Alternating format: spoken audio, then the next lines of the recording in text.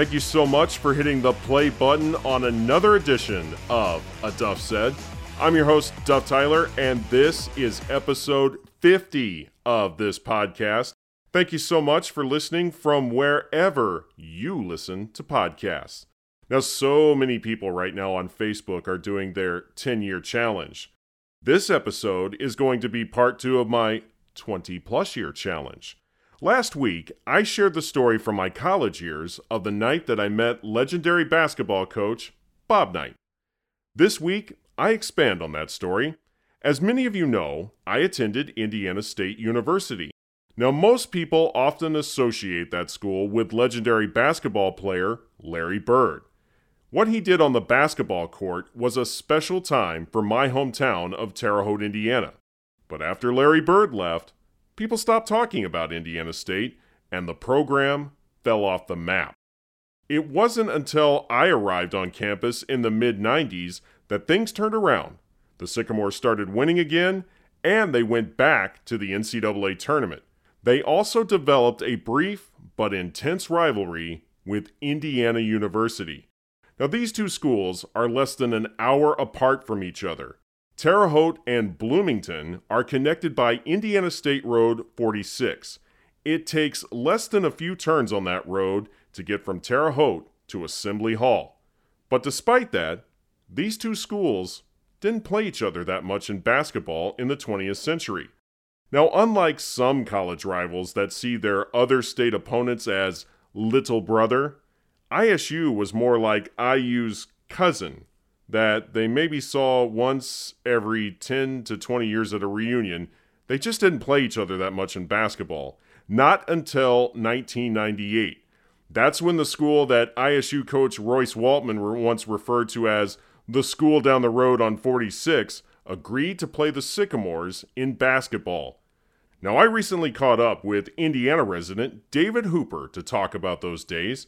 David was the sports editor at the Indiana State University school paper at that time, and he has a really interesting perspective on that time at Indiana State University.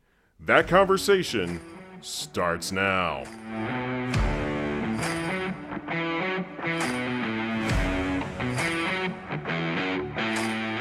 So Dave, a lot of people just heard about my personal experience on the night of November 14th, 1998. Obviously, had a little run-in with the general, but I wanted to get your perspective on that night. What was your experience like on November 14th, 1998? Well, I was the sports editor of the Indiana Statesman, which is a student paper in Indiana State, and pretty neat to be, 21 years old and having a sideline pass to Assembly Hall to watch Indiana State take on IU. We had a former Bob Knight assistant, Royce Waltman, as our coach. Hadn't played at IU in years, and to be a part of that, just leading up to it, was incredible to go over there. I mean, it's no secret that Indiana State, there's an inferiority complex that there was then, and sometimes there is now. Everyone thinks IU's the big school and Indiana State's the mid-major. And so to go over there and have that shot, and in years since, as you know, Indiana State's beaten IU numerous times, but that was the first real start of it where they almost beat them. And Sycamores off to a first half 19-point lead, and then IU unsurprisingly comes storming back and ends up winning the game. Indiana State's point guard Michael Menser had a bad collision, I can't remember with who, and broke his nose and had this really disgusting scene. When you break your nose, it is just bloodied the floor at Assembly Hall. Everyone remembers that. And, Indiana State did not win that game, but boy, did that trigger years and years after that of many upsets. Indiana State beating IU numerous times, including just about 3 years ago. They ruined Archie Miller's debut at IU and beat him pretty handily. I'm glad you brought that up, because even though we're reflecting on the past, I would love to talk about that for just 1 second, because that night I had just experienced one of the coldest nights in my sportscasting career. I got in the car and I looked at the score and I saw that ISU did not just beat Indiana, they put a beat down on Indiana at Assembly Hall. I think it was like 94-68 or something like that. and I just remember shrieking like a banshee. I was like, "Wah!" Something along those lines. A couple of girls from a high school team that I was there to cover walked past the car, and they're like, "What was that?" And I was just thinking, that is my excited noise when something miraculous happens, something I didn't expect to happen, but something I'm thrilled happened, and that is an Indiana State victory over IU. We got to enjoy so many moments like that, Dave. We were spoiled when we were students at Indiana State because we got to experience a golden age at Indiana State University. I feel bad for all those people that were basketball fans or students at Indiana State University when they attended those games back in the days after Larry Bird left, because a lot of people know Indiana State University went into a nosedive after Larry Bird left. People always associate Larry Bird with Indiana State University. He has his own statue, his number's retired, and he is a legend, and he's known primarily because of what he did for Indiana State. That was what put him on the map and made him one of the greatest college basketball players of all time. But after he left, people forgot about Indiana State because we lost for so many years. It was like 18 years in a row that the Sycamores registered a losing season. But in 1998, things changed. What exactly happened, Dave? Because I know you were a part of that, and I know that there were a lot of great moments that happened leading up to that night at Assembly Hall. But what had changed about the atmosphere as far as ISU basketball goes? Well, it starts with Royce Waltman, the coach. He had success after he left Bob Knight's staff in the mid-'80s at the Division II, Division III levels at DePaul with an AW, the Division III school in Greencastle, Indiana, and then University of Indianapolis, a Division II program, taking them to the national finals. So a heck of an X's and O's coach. He had a leftover recruit from the previous coach, Nate Green, and Nate went on to play some European ball, and he's now actually an NBA referee. Angie Menser at the time. Angie Menser was a star track and field athlete and had a little brother who was Mr. Basketball in Indiana, runner-up to Luke Recker. So she was instrumental, I'm sure, in getting him to come to Indiana State. And at the very last minute, a player named Derek Stroud left the program, which left one scholarship open, and they found a kid named Matt Wren from Silver Creek down in southern Indiana and gave him a scholarship. Couple other recruits and transfers, and so they upgraded their talent through some of those very serendipitous situations. They had Greg Lansing, who went on to be the head coach for a while as well, recruiting. He was a heck of a recruiter. And again, there's just not too many X's and O's coaches back then that were much better than Royce Waltman. They just played a different brand of basketball. I was there for the last year or two of Sherman Dillard, and Sherman was a fine coach. And I think the Sycamores were a few games under 500 in one of his better seasons. But yes, it wasn't until from 1979 to 1997, 0 winning seasons for Indiana State basketball, 0. Royce Waltman comes in year 1 winning record. And then, as we all know, year 2 beats IU, or year 3, and then 99 and 2000 seasons trips to the NCAA tournament. And I'm glad you brought up Sherm Dillard, too, because he was my neighbor. I knew him pretty well. He was always at the neighborhood functions, saw him, and we got to talk about basketball quite a bit.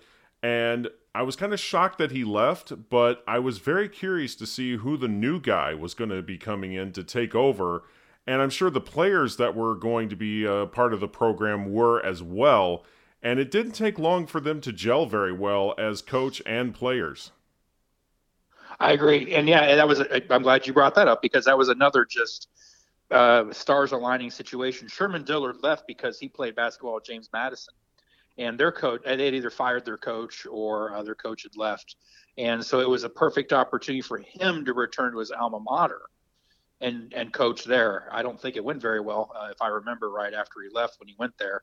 But it just so happened that Sherm Dillard was a James Madison alum. I believe it was James Madison, JMU, and their coaching spot opened up. I remember the introductory press conference when Royce Waltman walked in, and the athletic director at the time, Larry Gallo, sung his praises about his resume, his reputation, his character. And one of the chuckles was Royce said with a straight face, in 3 to 5 years, we will be in the NCAA tournament and we will be competing for national championships. And some reporters chuckled. I'll never forget that. But as he called it, 3 or 4 years later, they're starting to win. They're in the NCAA tournament. They're upsetting Oklahoma. They're hanging with Gonzaga, almost making the Sweet 16, literally competing for an NCAA championship. So Royce Waltman called a shot. I have a favorite Royce Waltman quote that I would like to share too, because like you said, he was in Greencastle over about 40 miles away in Putnam County. Indiana State University is 2 counties over in Vigo County. So he got to go over to Holman Center quite a bit. And I remember somebody asking him in a press conference, what was it about Indiana State that really interested you in wanting to come here? And he just said, I was just coming over sometimes, watching the program and seeing what these guys were doing. And I thought to myself, these guys are working really hard to screw this thing up. I wonder what I could do to make a difference here.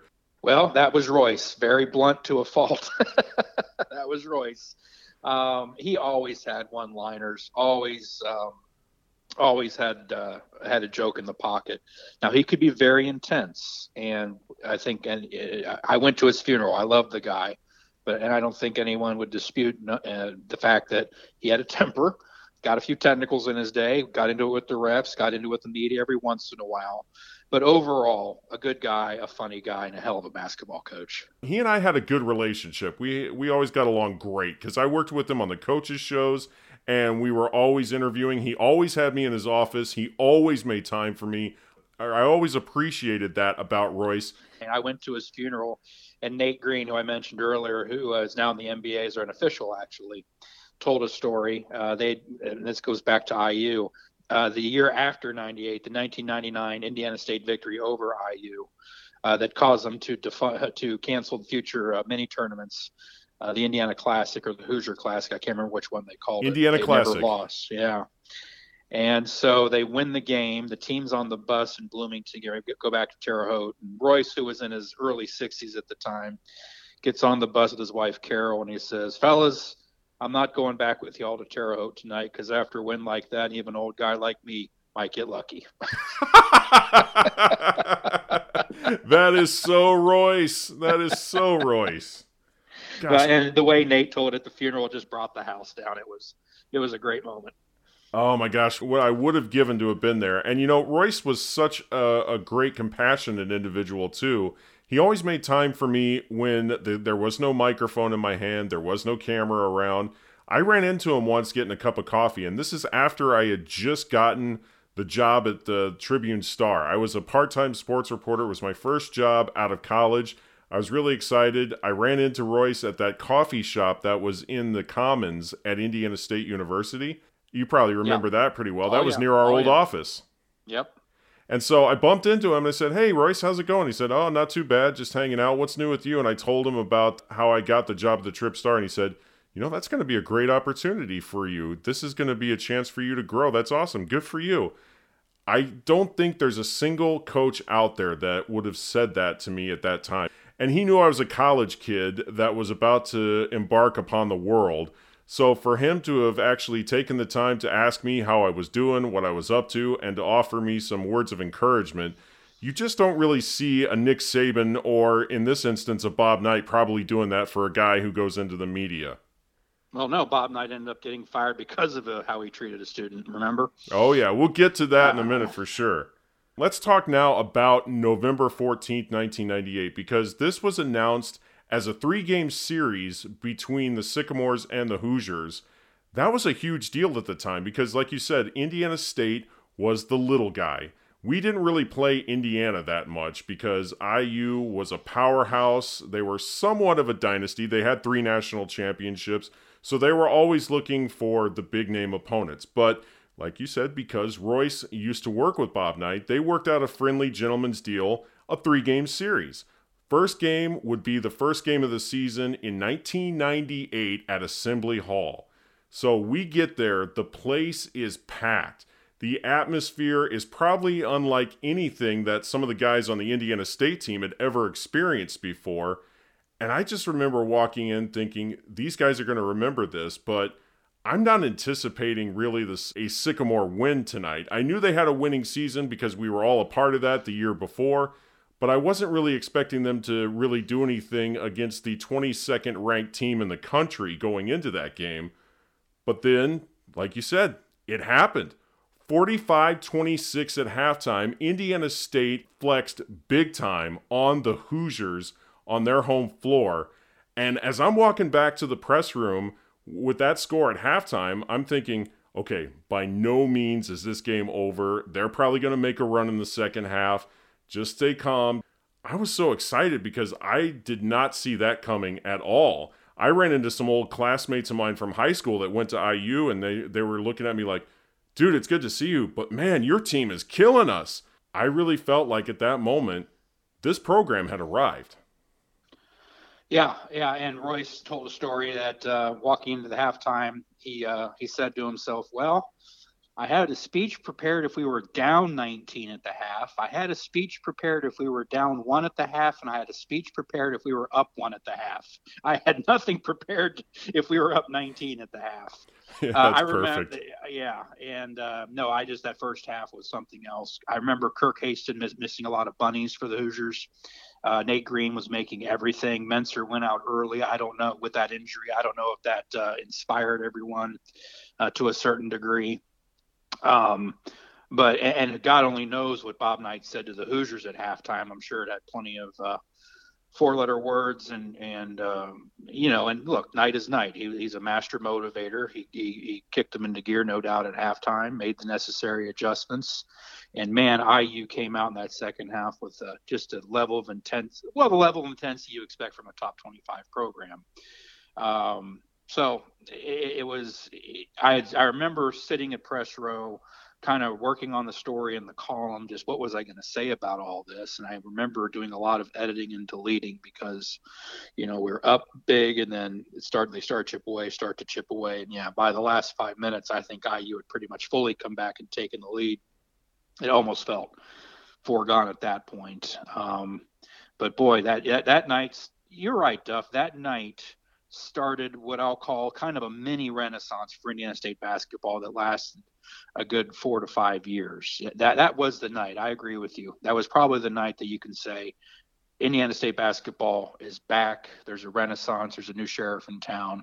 And what a run it was from 97 to 01. With guys like Matt Wren and Michael Minzer, you knew that they were playing for something because, like you said, these were talented players.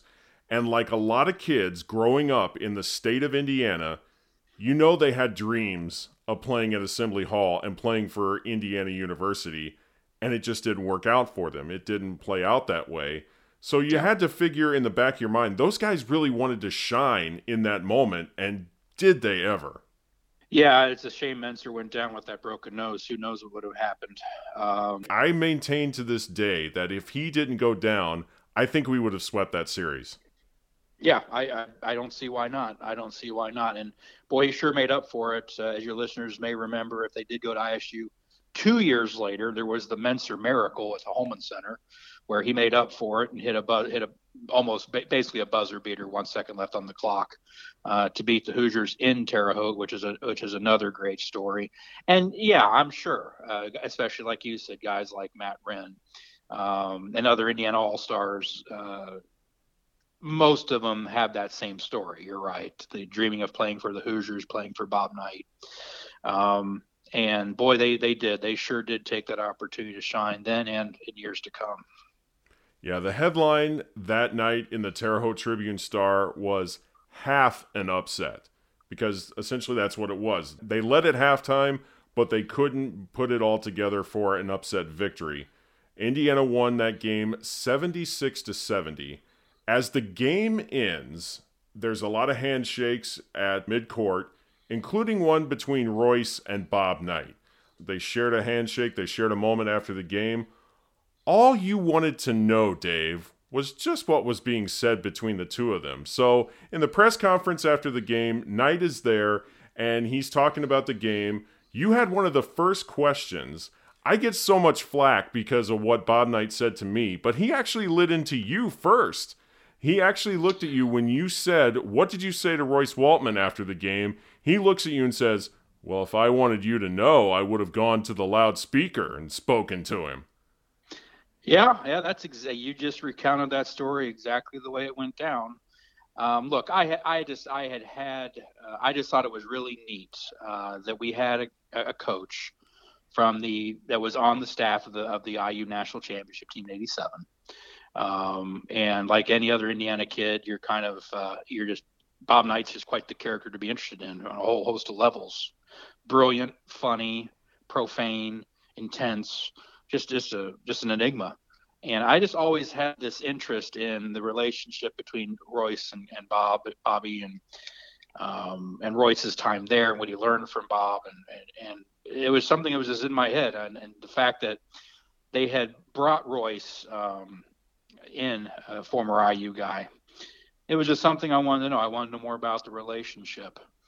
And here's what Bob Knight said about Royce Waltman. Whenever I just pulled this up as you and I were talking, they did a retrospective when Royce passed away. And the athletic director at the time, Larry Gallo, called Bobby Knight saying I was thinking about hiring Royce Waltman. Knight says, quote, "Waltman, your recruits, they won't be as tall, fast, or high leaping as those that go to a Big Ten school like IU, but he'll get those guys a little bit below, just a notch, than those we'll get, and he'll come in here and beat us." Bob Knight predicted Royce could come in and beat him, and he almost did that night, and he did obviously the next year. So yeah, he laid into me, and that's fine. That's Bob Knight. It's not nothing I wasn't expecting. But I really wanted to get into it with Coach Knight about his relationship with Royce, but obviously Coach was having none of it. Well, and you asked him a legitimate question. Yours was actually one that was worth answering. Mine was just, I wasn't paying really close attention to what he said. I was just determined to speak to the general because that's who he was. That's Bob Knight. He was larger than life for anybody that lived in the state of Indiana during that time. He was a legend, and I grew up watching the Hoosiers on TV like so many other people did. I knew about him. And as a journalist, I just had a moment where I saw somebody that I'd grown up watching.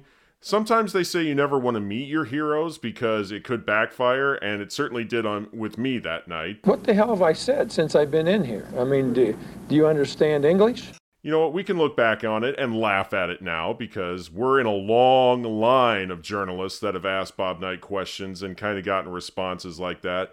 But unlike you, I wasn't fortunate enough to make the Sporting News. A few weeks after that game, I pick up my copy of the Sporting News, and there's an article in there about Knight and the Hoosiers. So as I'm reading through it, at the bottom of the page, there's a section that has that exact quote that he gave to you that night. Yeah, that was the neat part about doing what you and I did as students. Sometimes the Tribute Star or the Associated Press would give me a little extra money to just write a 2-paragraph blurb about the game. And because it's a Division I game, it might end up in the Chicago Tribune, the LA Times, USA Today. At the same time we're talking about all this stuff, you'll recall Larry Bird was brought in as Pacers coach, and I got to go to that press conference, and I actually asked the very first question in the whole press conference of Larry Bird, and the quote that he gave ended up going into their media guide. So you do get those neat opportunities. And I had a few, both with Coach Knight and Larry Bird and Royce Waltman. Just because, Indiana State was starting to get back on the map, and when Larry comes to town or Bob Knight comes to town, it makes the news. What a great time it was to be a part of Indiana basketball during those years. Such great memories. We're lucky. Speaking of great memories, the following year, you kind of alluded to this, there was a tournament called the Indiana Classic. It took place every year at Assembly Hall.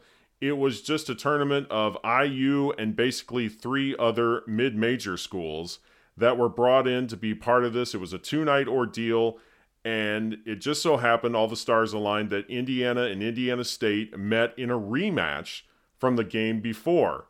And this time, Indiana State got the W. Lewis will bring it in.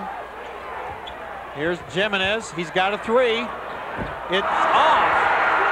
And Indiana State has won the game 63-60. There you see the Indiana State team. Royce Waltman and Bob Knight meet to shake hands. There's Royce on A big win for Indiana State. That snapped a 50-game winning streak for IU in their own tournament.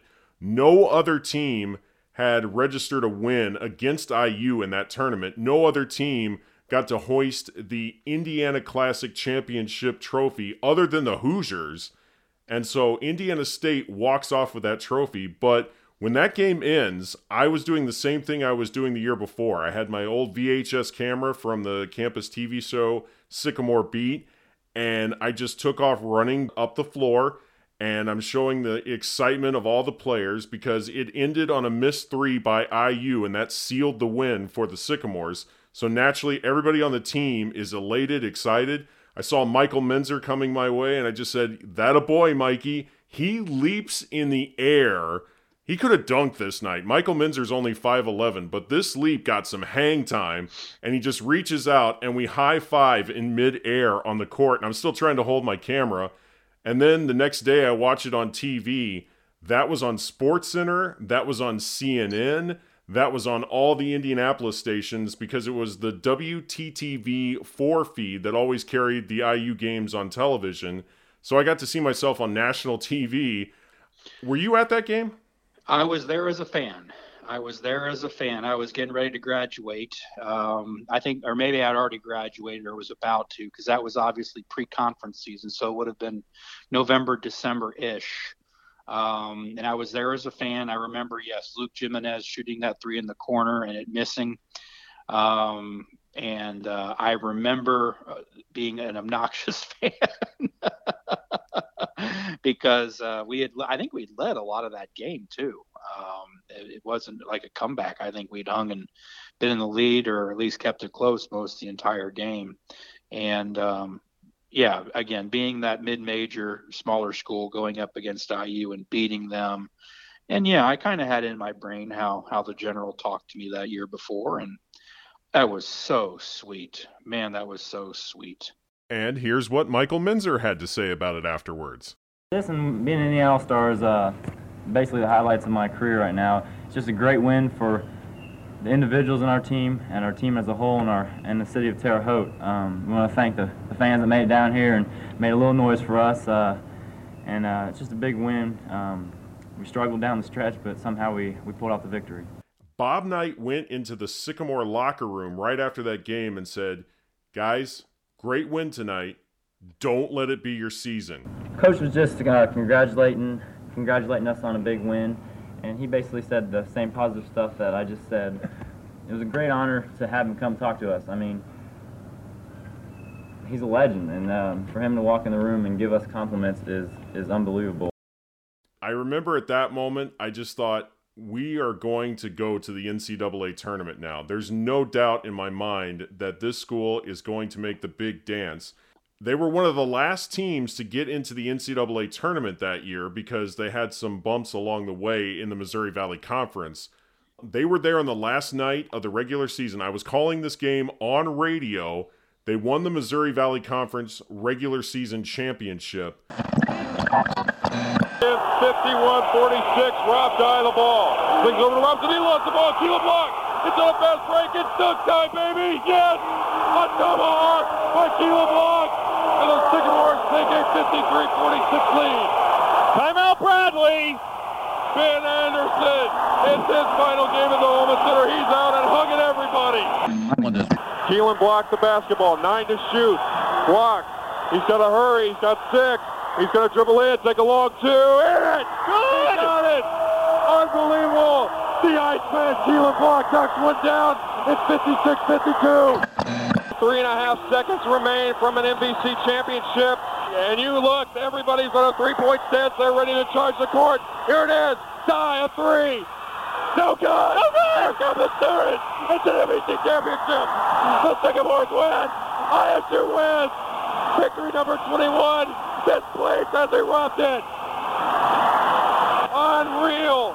What a ball game. There is a mob on the court. Alumni are charging the court. I can't even tell where the players are. And guess who was there that night in attendance? Who? None other than Larry Bird. Oh, that's right. That's right. He was. Yes.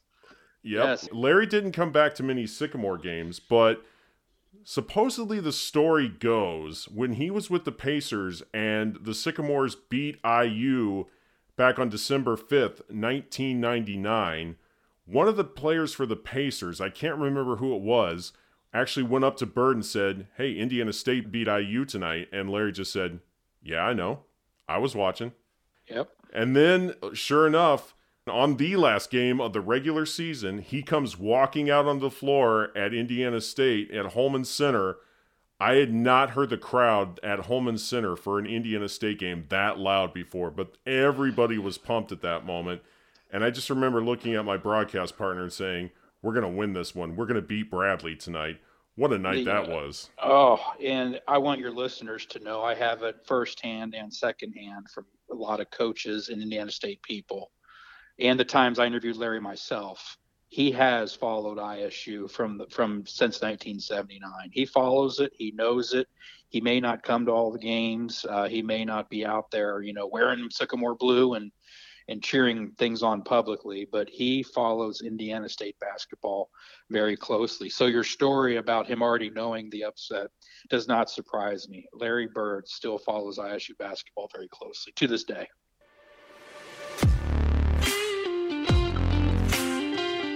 Coming up, a big change is made at Indiana University, and Michael Minzer knocks down a shot for the ages.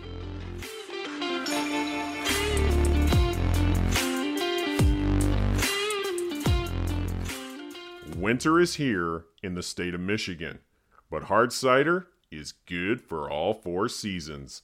Looking for the best hard cider in Oakland County? Then stop by Fourth Coast Cider Works. Located in the main entrance to Canterbury Village, Fourth Coast has many flavors on tap, and some you can take home.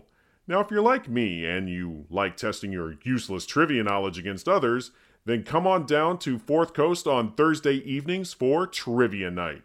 Fourth Coast is open Thursday through Sunday. For a complete list of ciders and hours, go to fourthcoastciderworks.com. Fourth Coast Cider Works. Quality craftsmanship, quality hard cider. And that's a Duff Said. Once again, I want to say thank you so much for hitting the play button on this podcast, and that includes 2 very special listeners, Michelle and Bethany. They recently became patrons of a Duff Said. Now, for as little as $2 a month or $24 a year, you can help this show to continue to grow and provide the content that you enjoy. And if you become a patron of a Duff Said, we have got a lot of great gifts in store for you. We've got bumper stickers, we've got t-shirts. Heck, I'll even record your voicemail message. So if you're having trouble ever figuring out what to say, I'll say it for you. And that's a Duff Said. If you'd like to become a patron of a Duff Said, all you got to do is go to patron.podbean.com/a Duff Said. It is time now for a classic rewind. If you're part of my Michigan audience, you'll appreciate these fun facts. Now, Indiana State did not win against IU back on November 14, 1998.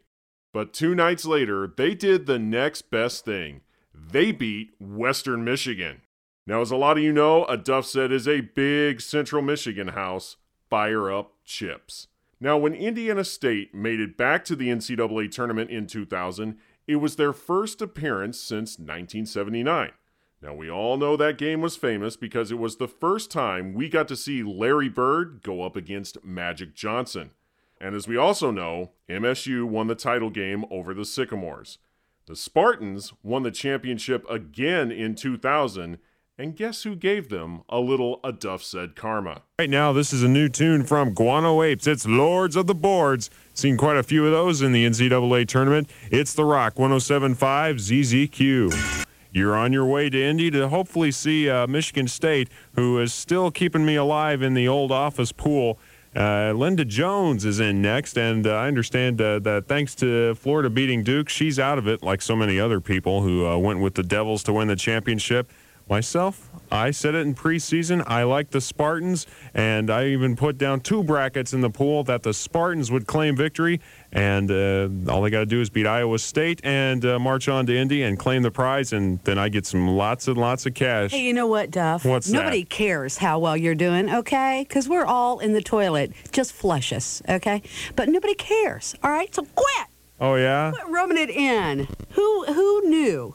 Who knew that this year's tourney was going to be so upside down? It's just weird, man. I picked a couple of those upsets. All right. You know what? We don't care. Just play the song. Okay, well, that's because I'm good. It's like I always say, if Duff said it, it must be true. And in 2000, it was. You're welcome, Sparty. And now, my conversation with David Hooper continues.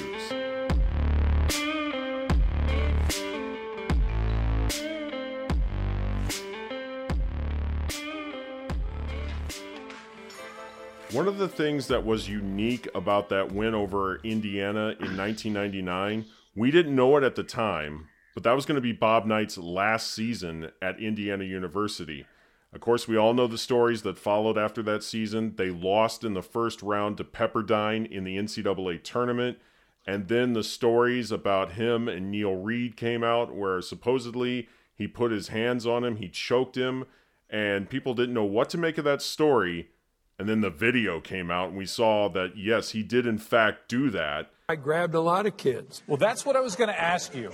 Did society change during the course of time? Because we've talked about... No, I think people changed there. There were enough people changed there that were tired of basketball being the guiding light of the university, and I won't go in any other direction. He was placed on what they called zero-tolerance policy by Miles Brand, the president of Indiana University.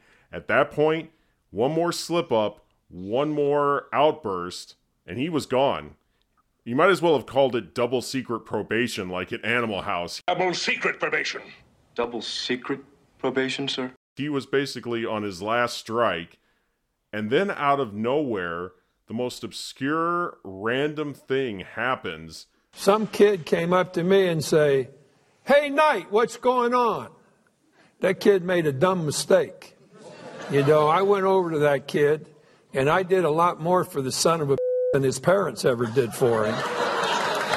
And I went over there, and I said, "Son, let me tell you something. You don't address adults like that under any circumstances."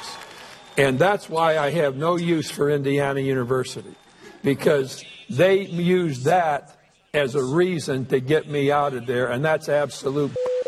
I'm still trying to wrap my head around that's what it took for Indiana to pull the trigger and fire Bob Knight. Because in that time, Dave, as I'm sure you're well aware, Indiana was still a top 25 program, but it kind of fell back a few steps during that era. After they made the Sweet 16 in 1994, it was a different team.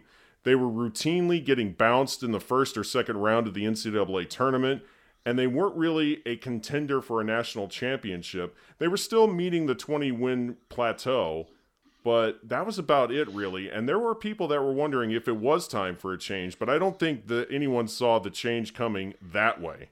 I'm friendly with one of Bob Knight's lawyers, and the story goes that numerous people in Coach Knight's inner circle, when that zero tolerance policy came down, said, "Coach, you got to quit. You got to get out of there."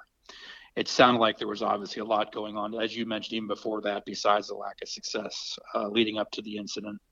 But yes, and Knight, I think, said that at certain interviews that some of his inner circle, whenever that zero tolerance came down, he should have got out of there then. He probably stayed too long. And I just remember getting the news, and my first thought was, well, this stinks because Indiana's scheduled to come into the Holman Center, and I was looking forward to the General actually coming to Terre Haute and having to play in front of that crowd. And it ended up being Mike Davis, but it also ended up being a very, very memorable game.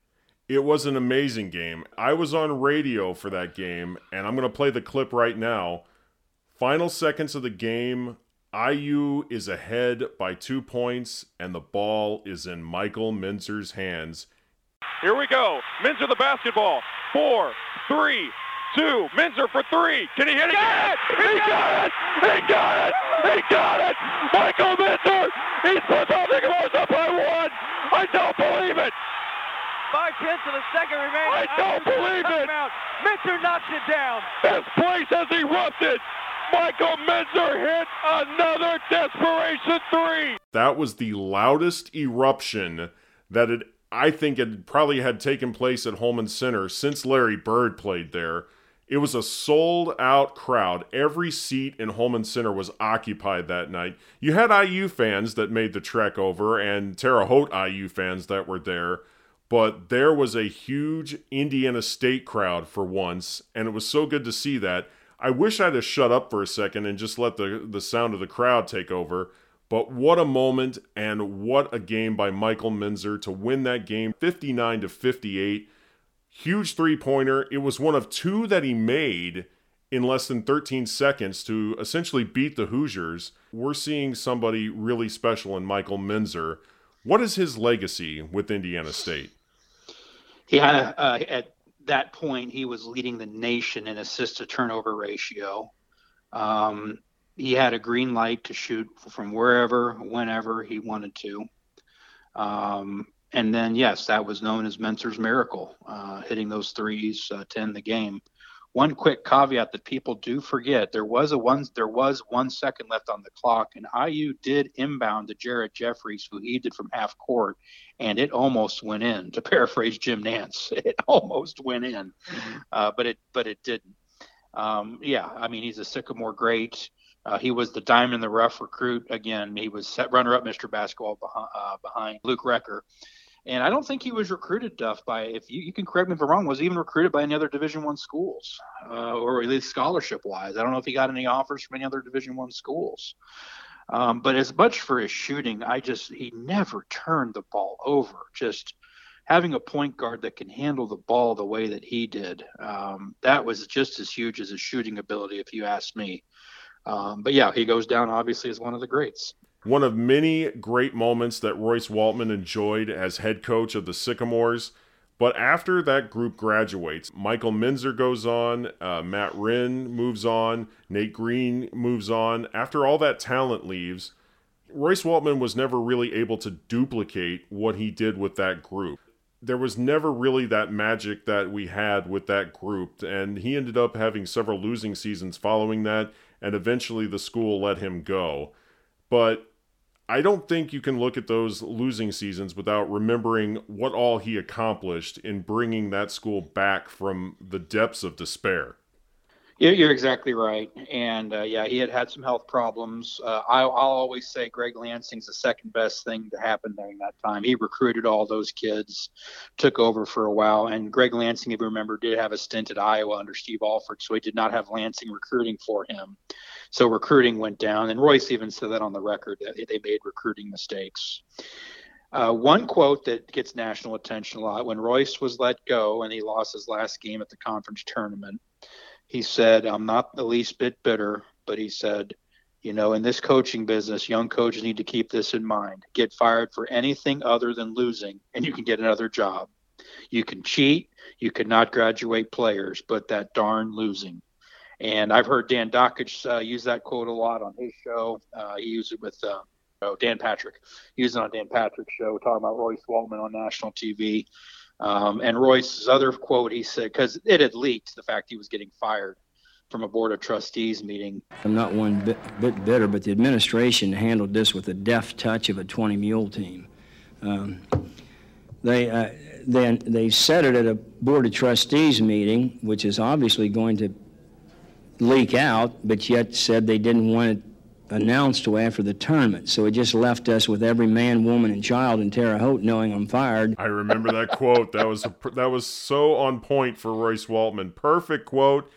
Great way to describe that, because I think we all knew that his contract was about to expire and they weren't going to bring him back. And he did so much for that program, and he's right. No one can overlook losing, but they can overlook so many things. And it's interesting the timing of that quote, because while he was talking about that, I believe Kelvin Sampson, who later took over at Indiana, was under investigation for recruiting violations at that time.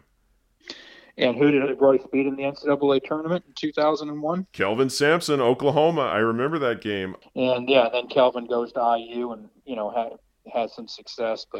And look, Kelvin Sampson, where is he now? He's a college basketball coach, head coach of the college basketball program. So that quote about the problems with coaching in college basketball, it still rings true to this day.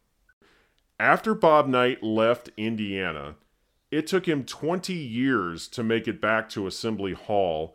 Do you feel like that's all been repaired now, or is there still some bitterness there about how that time for him ended? Well, going back to Dan Patrick's show, I think it was there where Coach Knight had that now infamous saying that he had hoped all the people were dead that were at IU that were part of his firing, the Miles Brands and people like that. That really did a lot of damage. But I think you're right. They brought Coach Knight back with a lot of his former players. I think it helps greatly that now they have an IU alum, former player, as their coach with Woodson. I think I saw an article a couple weeks ago that Coach Knight had made it out, because Coach Knight has his own health problems right now, but he had made it out to Assembly Hall to visit with Coach Woodson and the team. I think, yes, that issue has finally been put to bed, if you ask me. I think those fences are mended.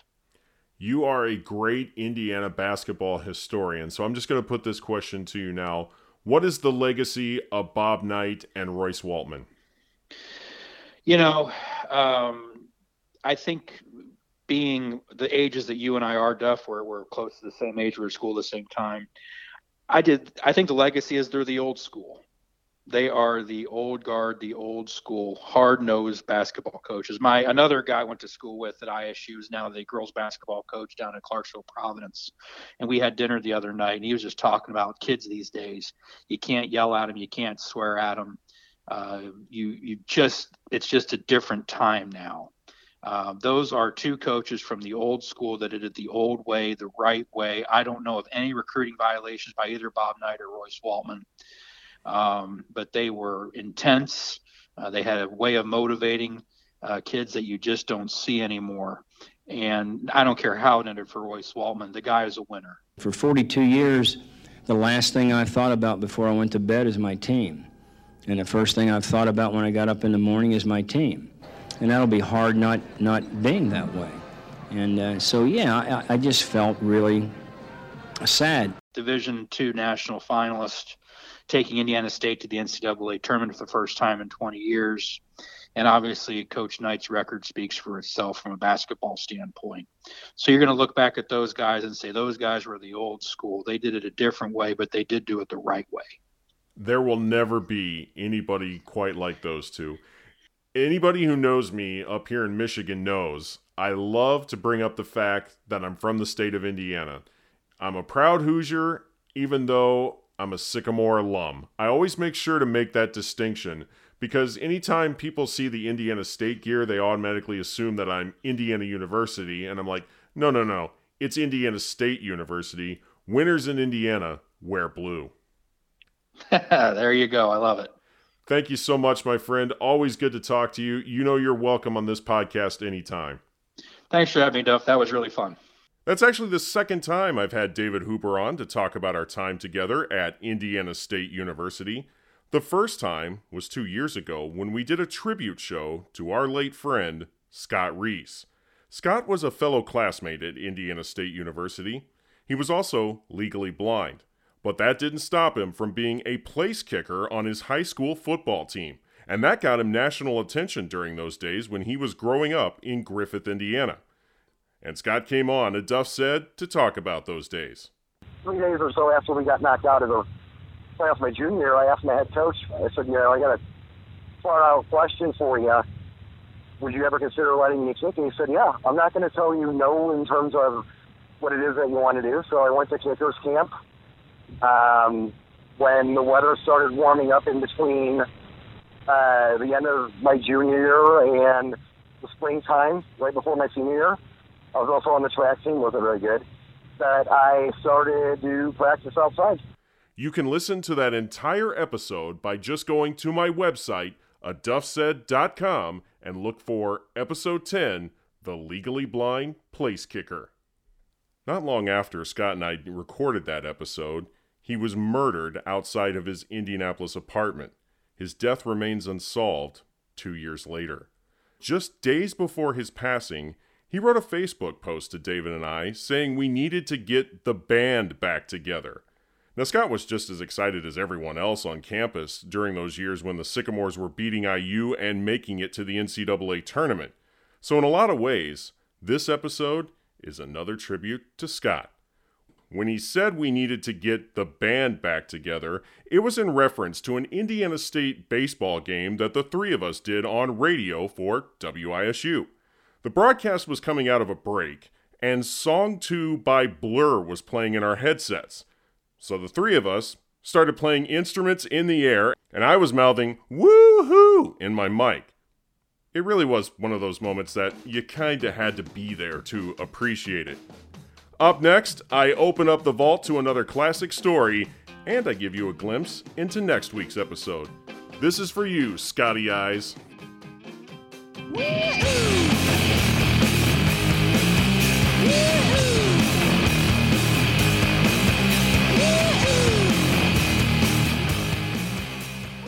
Fourth Coast Cider Works is the place to be for hard cider in Oakland County.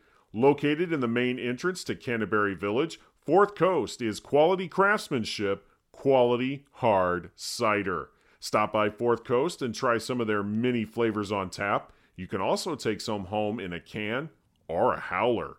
Fourth Coast is open Thursday through Sunday. For a complete list of ciders and hours, go to fourthcoastciderworks.com. The best hard cider is on the Fourth Coast, and that's a Duff Said.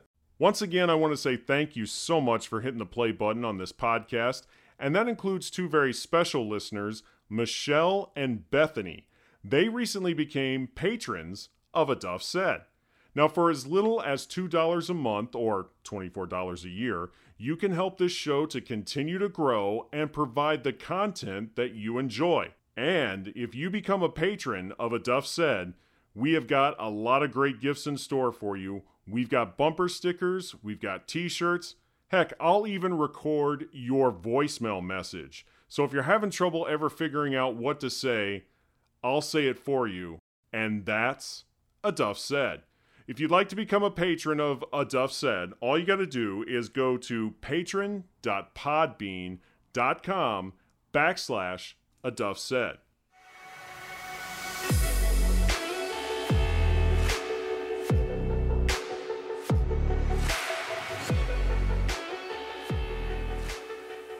It is time now to open up the vault. During my conversation with David Hooper, I said this. That night, I had just experienced one of the coldest nights in my sportscasting career. Here's a look at what took place that night. Winter is coming, and we got a harsh preview of it tonight here in Millington. Now, Chief Meteorologist Jamie Cagle warned us that we would need the hat and the gloves and probably a well-insulated blanket if you were going to be out in the stands tonight. But some of the Millington fans I talked to said even that wasn't enough in these brutal conditions. The objectives were simple. For the Millington Cardinal football team, win a second straight regional championship.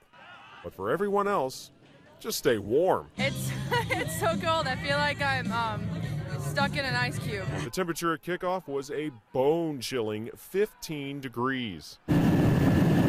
These heaters were brought in to keep the players warm on the sidelines. It felt more like a night in January rather than November. It's pretty cold. Like, this is some intense stuff right here. Folks here at Millington were bundled up, drinking hot chocolate, and huddled together for warmth. Even the cheerleaders sported a much different look. Our coach let us wear leggings underneath our skirts, and she's actually letting us wear our winter coats, which she hates with a fiery passion. And on a night like this, there were some open spots in the bleachers. I don't see a very big student section right now. Where are you guys? They're either going to be late or they're going to be babies and not show up. The Millington win would make it all worth it. We're going to suck it up, Buttercup. Now, as you just saw in the highlights a few moments ago, this game came down to the final play, and Millington came up just short tonight. The Cardinals season comes to a bitter end on a bitter cold night. It took several minutes in the car before my hands and feet warmed up after that night in Millington. But what really warmed me up was seeing the final score of that Indiana State beatdown on the Hoosiers in Assembly Hall, 90-69. It was the most dominant performance that the Sycamores have had in all their games with the Hoosiers. And now here's a look at what's on tap for next week's show. I want folks to be able to say, I remember that guy. I got a pizza from him. Or I remember that guy. I got a picture with him. I remember that guy. I got a T-shirt from him. Hey, I remember that guy. He made balloons and made a balloon hat for my kid. And if they remember me in fondness, mission accomplished. For more than a decade, Buddy Franz entertained Detroit Pistons fans at the Palace of Auburn Hills as the Red, White, and Blue Afro Man. Buddy recently joined me to share his entire story as this memorable character and why he has yet to make an appearance at Little Caesars Arena. Now, if you're hearing this podcast for the very first time, be sure to check out my website, aduffsaid.com. There you will find the previous 49 episodes that I've done. This show can be heard on Podbean, iTunes, Google Play, Spotify, the iHeartRadio app, TuneIn, and YouTube. You can get updates on upcoming shows and other info by going to my Facebook page, Sports Journalist Duff Tyler.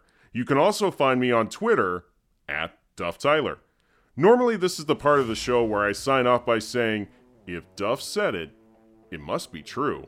And while that is true, this time around, I'm handing off the mic to a 21-year-old me when Indiana State won the Missouri Valley Conference title back in 2000. The Sycamores get the win over the Bradley Braves and the conference championship. Thanks for listening, and this is Duff Tyler. So long, everybody.